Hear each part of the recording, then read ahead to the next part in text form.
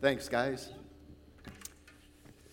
Well, it was this past fall that Pastor Matt thought it would be a good idea. He gave all the staff members this survey to fill out that helps us to be able to evaluate what we're doing at church, and we have made some changes. And that survey was of value to me because it made me start to think once again, why do we do what we do? What are we really all about? And is our mission statement still applicable for today? As a result, I want to share over these next 3 weeks what we value. First, we value world missions. First and foremost, that's what we're going to speak on today. Secondly, we value the ministry of the local church. That will be next week. 2 weeks from today, I'll be talking about how we value people. And because we value world missions, because we value the ministry of the local church, and because we value people, we will still reach out to all with hope and healing. There are many people in this world today who are hurting, who are in need of Jesus Christ. Would you stand with me for the reading of God's Word as we take a look at Romans chapter 8, starting with verses 13, 14, and 15, in a message, we value world missions. Everyone, not just some. And that's why we reach out to all, because everyone who calls on the name of the Lord will be saved. And then the writer to the Romans asks 4 important questions. How then can they call on the one whom they have not believed in? And how can they believe in the one they have not heard? And how can they hear without someone preaching to them? And how can they preach unless they're sent? Tonight, in our evening service, we have one who will be with us, whom we have sent down to Argentina and now is in Finland, from one end of the earth to the other end of the earth. Steve Wallace, he and his wife, great missionaries. How can they preach unless they're sent? As it is written, how beautiful are the feet of them that bring good news. You may be seated.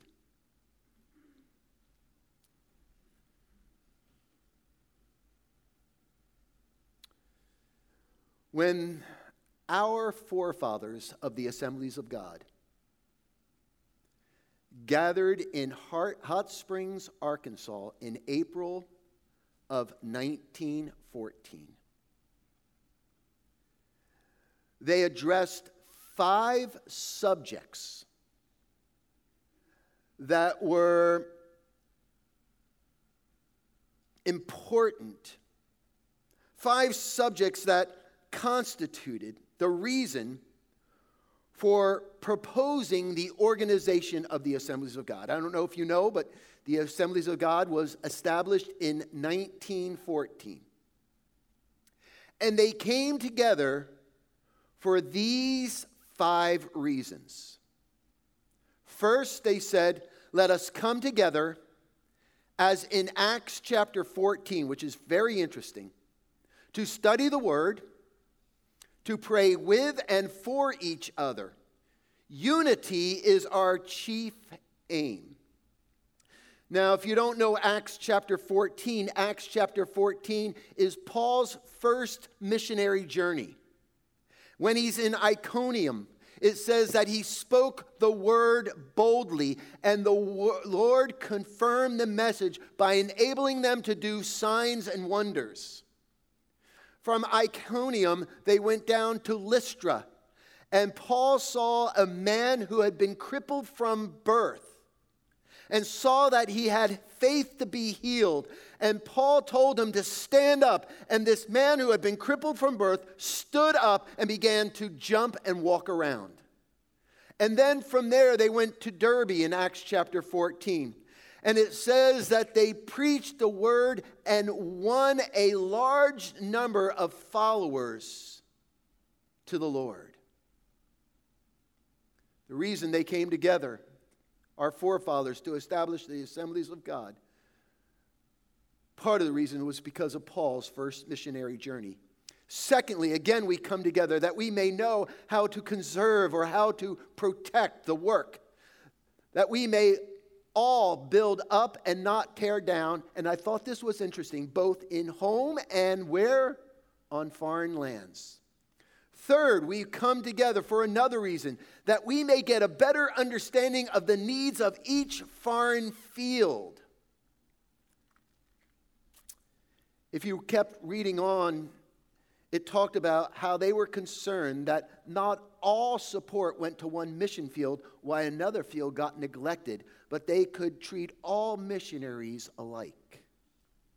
The fourth reason was for legal matters. The saints have felt the need to charter the churches of God in Christ and put them on a legal basis, and that's how we became chartered.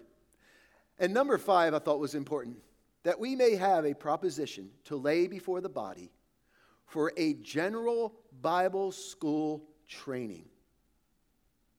That they proposed to have a Bible school training. What I think is so interesting is 106 years later, the Assemblies of God have over 2,500 Bible schools, extensions, and seminaries, and are currently preparing over 170,000 students for ministry. From one in 1914 to propose, in just 106 years, to see that we have now over 2,500 training centers. A week ago Thursday, on January 2nd, I don't know if you saw at 8 o'clock, when Michael Strahan interviewed Alex Trebek. Did anybody see that interview? I thought it was very fascinating. And Alex Trebek said something that I want to quote that has been just resonating in my mind. He says, and I quote, "I have learned something in the past year, and it's this. We don't know when we're going to die," he said. "But because of this cancer diagnosis, it's no longer an open-ended life. It's a closed-ended life because of the terrible survival rate of pancreatic cancer." What Alex Trebek went on to say was this, that because his life has moved from an open-ended, not knowing when he was going to die, to now a closed land, knowing that death is imminent. He says it's provided an opportunity for people to share with him the impact worldwide he has made on people's lives. He says, otherwise I would never have heard from them.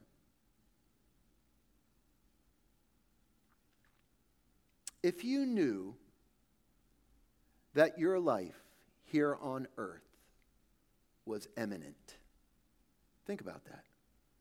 If your life, in the words of Alex Trebek, went from an open life to a closed life,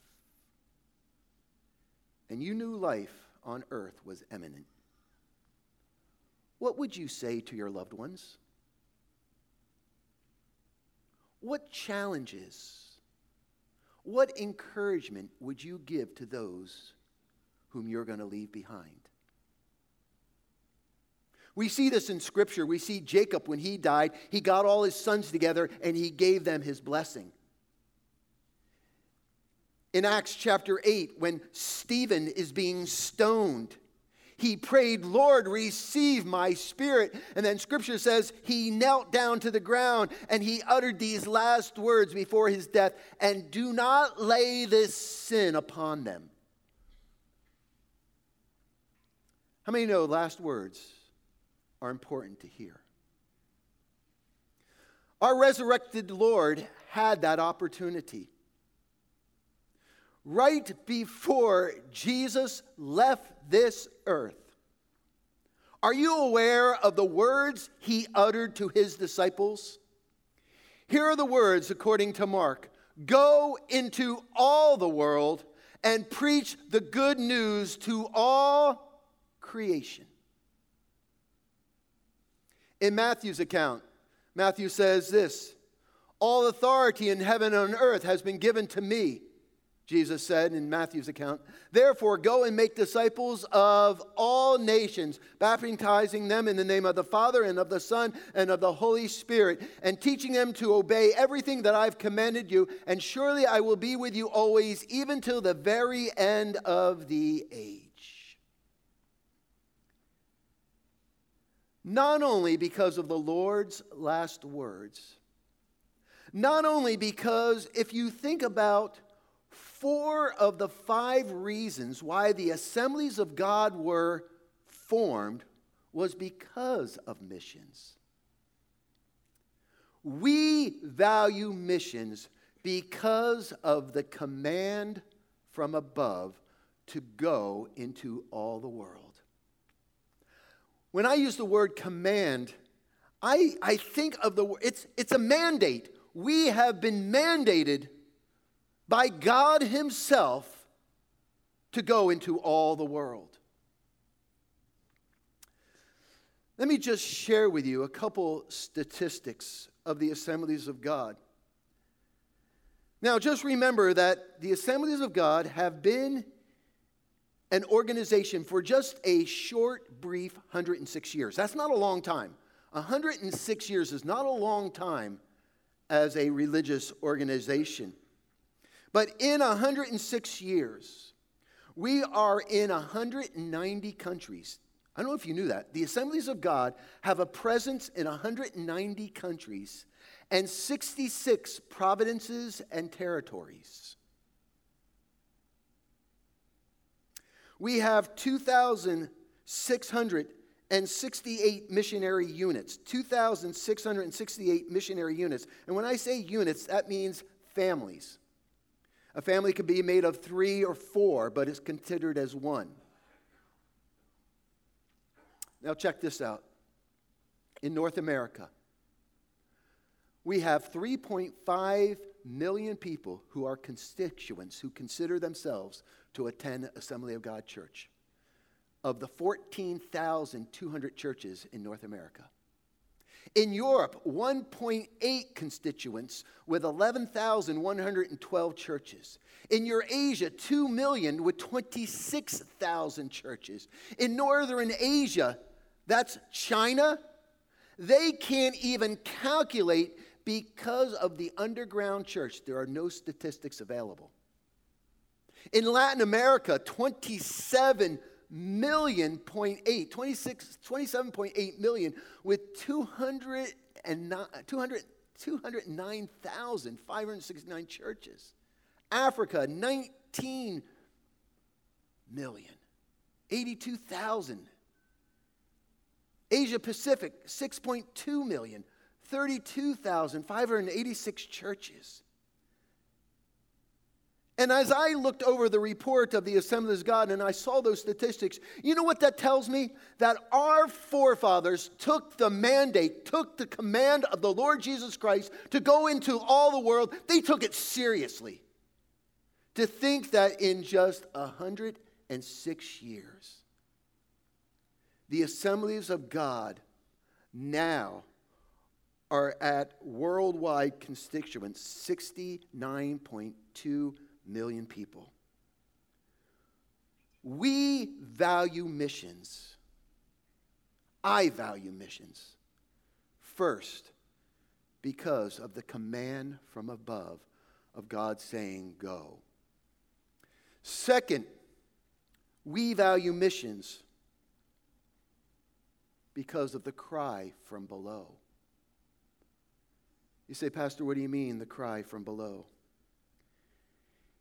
In Luke chapter 16, we read of this interesting story of a rich man who was dressed in a purple Armani suit, who lived in luxury every day. Well, it may not say Armani, but it does say he was dressed in purple. And his clothing was of fine linen. And it says that he lived in luxury every day. Outside his gates was a beggar by the name of Lazarus. And the Bible says that Lazarus longed to eat what fell from the master's table, just the crumbs. The Bible also says that Lazarus had sores all over his body, and dogs would come and lick his sores. As you read on in the account, it says the day came when the beggar Lazarus died, and he was carried up to heaven alongside of Abraham, along Abraham's side.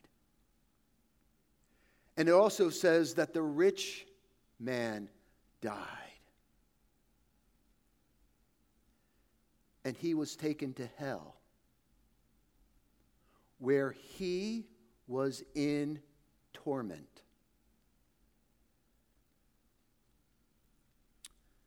As you read the story, the rich man looked up and saw Abraham far away with that beggar who stood outside his gates alongside of him, Lazarus.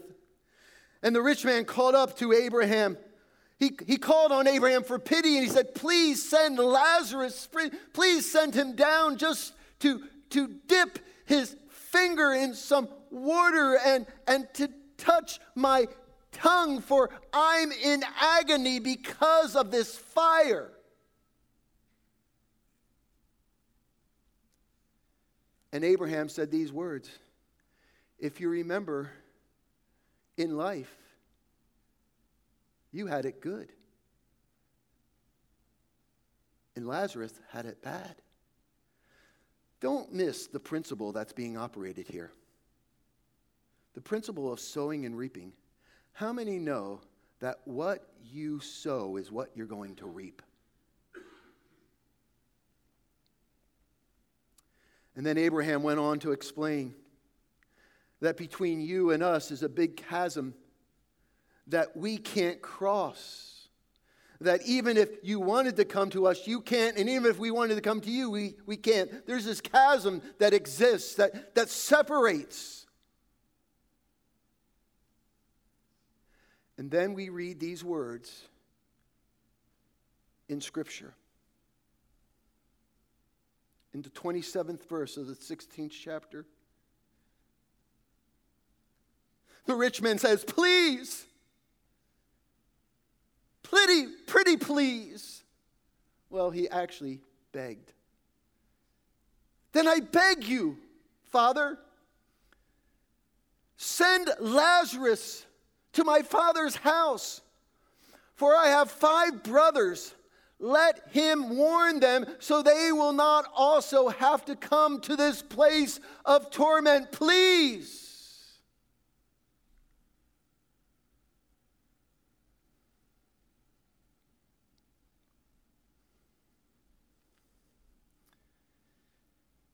And Abraham says that's why they have Moses and the prophets. That's why we have preachers and missionaries and disciples. How many know that there comes a time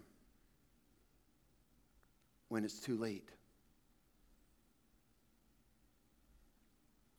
Besides all this, between us,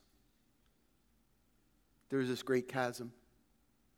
So that those who want to go from here to you cannot, and nor can anyone cross over from there to us. Sometimes I think we live in a fairy tale fantasy that we when we die, we all live happily ever after. Do you know what I'm saying? But I believe in missions because there is a cry from below. Listen, there comes a period in life where it's too late. When you die, it's too late to decide where you want to spend eternity. It's too late. Therefore, the words of Paul to the church at Corinth echo in my mind. I tell you, now is the time of God's favor. Now is the day of salvation. If you don't know where you're going to spend eternity, today is the day of salvation. Confess Jesus Christ with your mouth that he is Lord, and believe in your heart that he was raised from the dead, and thou shalt be saved. Saved from eternal torment and punishment in a place where you're separated from God throughout eternity. People say, why do you believe in missions? Why do we value missions? Because there's a command from above to go. And there's a cry from below.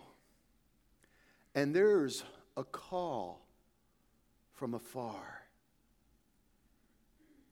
In Acts chapter 16, Paul is on his second missionary journey. And we know that Silas is with him. We know that Timothy is with him. And I'll show you that I believe Luke is with him in a minute. And as you read Acts chapter 16, it says that they were in Phrygia and Galatia, in the area of Phrygia and Galatia. But then it says that they were kept by the Holy Spirit. They were kept by the Holy Spirit from entering or from preaching in Asia, the region of Asia. They were kept. For some reason, the Holy Spirit would not allow them to. So they went down to Bithynia, down to Mysia, down to the borders of Mysia, and it says that they tried to enter Bithynia, but the Spirit of Jesus kept them from entering. So they went to Troas. And as they were in Troas, during the night, Paul had a vision of a man from Macedonia standing and begging him, "Come over to Macedonia and help us, please help us." And after Paul had seen the vision, he got ready at once to leave for Macedonia, concluding that God had called us, meaning Luke too, the writer of Acts, to preach the gospel to them. Charles Spurgeon, in his letter to his students, says this, and I quote, "God sometimes tells a man in their sleep the secrets they could not discover while they were awake." Sometimes God tells man secrets in his dreams that they could not otherwise discover while they were awake. This man called and asked for help. And what did Paul conclude? That the gospel of Jesus Christ needed to be presented to them. Listen, the greatest need that people have today is the message of Jesus Christ. No matter what need they be, there's no greater need than telling people about Jesus. That's why we value missions. That's why I believe we continue to reach out to all with hope and healing. Let us never forget that Jesus is still the answer for the world today. Above him, there's no other. Jesus is the way. I won't ask you for a raise of hand, but think of our own congregation. I know the congregation pretty well, but I know that there are people sitting in our congregation who came because you were hurting. Whether from a relationship, whether from another church, whether physically, whether financially, whether spiritually, you came hurting. But you know what I'm fearful of? Unlike the man of Macedonia who yelled, "Come over and help us, please help us," there are people who have so much pride that we need to be sensitive to the Holy Spirit, to the silent cry of help. Do you know how many people are out in this world today who are hurting, who are lonely, who are rejected, who are down, who have so much pride they won't say, help me. But we need to be sensitive to the leading and the guiding of the Holy Spirit, to the silent cry of help, that we continue to reach out to all with hope and healing. Why? Because we value missions, we value the ministry of the local church, and we value people.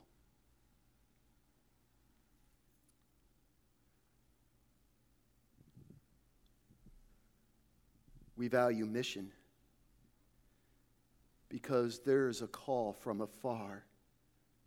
Come over and help us. Please help us.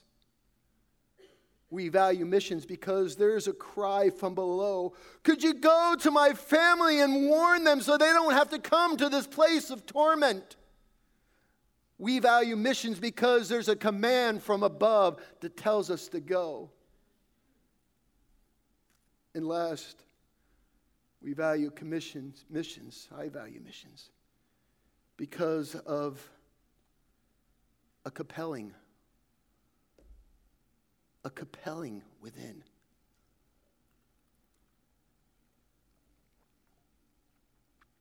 In 1886, a fellow by the name of Dr. John Pemberton introduced the first Coca-Cola to Atlanta, Georgia.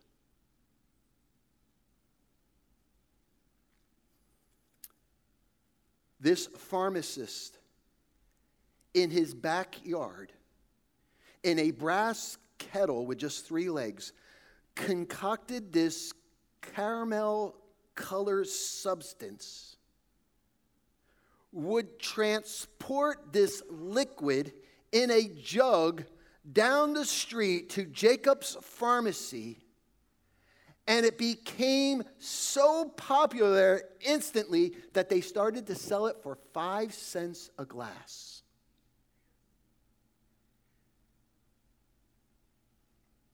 Now, if you read the surveys of today, 97% of the world's population has heard of Coca-Cola.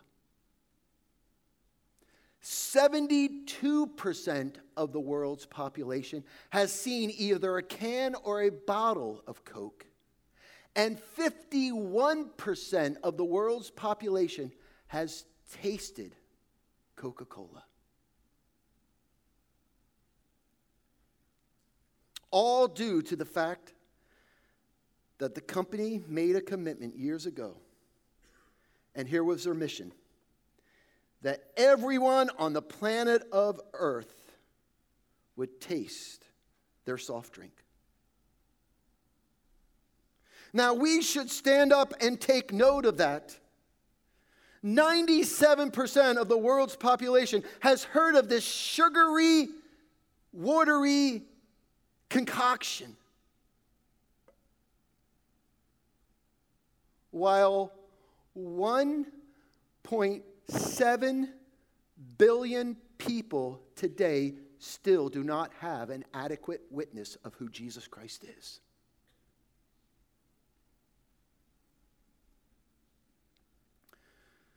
Statistics tell us that 17 billion people die every year without an adequate witness of who Jesus is. 17 billion. So in my mind, I started to realize if there are 525,600 minutes, right? 525,600 minutes in 1 year.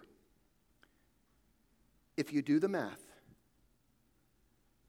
it comes out to this: 30 2.3 people die every minute without an adequate witness of Jesus Christ. Now let's take it one step further. If there are 30 seconds in a minute and 32 people die every minute without an adequate witness, that means every 2 seconds, someone just died with an inadequate witness of Jesus Christ. Every 2 seconds, someone leaves planet Earth without an adequate witness of knowing who Jesus is. And I don't know about you, but I think of the words of Paul in 2 Corinthians. For Christ's love compels us. Christ's love compels us because we are convinced that one died for all. Didn't Jesus die for all? And therefore all died. And he died for all, that those who live should no longer live for themselves, but for him who died for them and was raised again. There's a love, there's a compelling within, based upon what Christ has done for me. I can't fathom that people leave this earth every 2 seconds without an adequate witness of who Jesus is. In Europe, there are 515 billion people who still don't know Jesus. 2.7 billion in Eurasia, 1.3 in Northern Asia, 531 billion in Latin America, Africa, 899 million. In Asia Pacific, 883 million. That includes the Caribbeans. In North America alone, 273 million. If the world's population is at 77.7 billion, then the Assemblies of God statistics show us that 6.8 billion people are still lost in their sin and need Jesus Christ. I don't know about you, but when I hear and read statistics like these, I'm compelled. I'm challenged.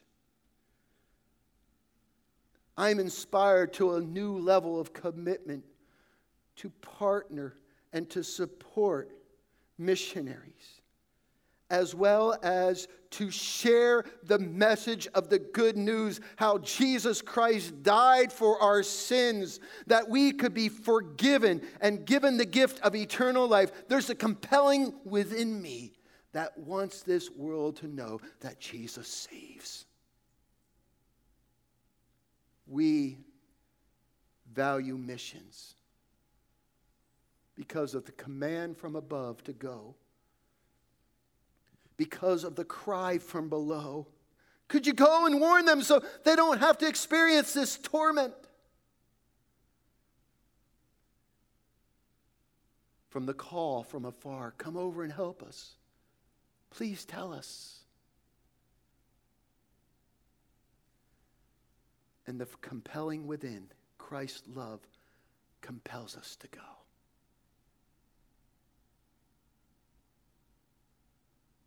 That's why we value world missions, home missions, getting the message of Jesus Christ to the lost and dying. That's why we will continue to still reach out to all with hope and healing. Would you bow your heads with me?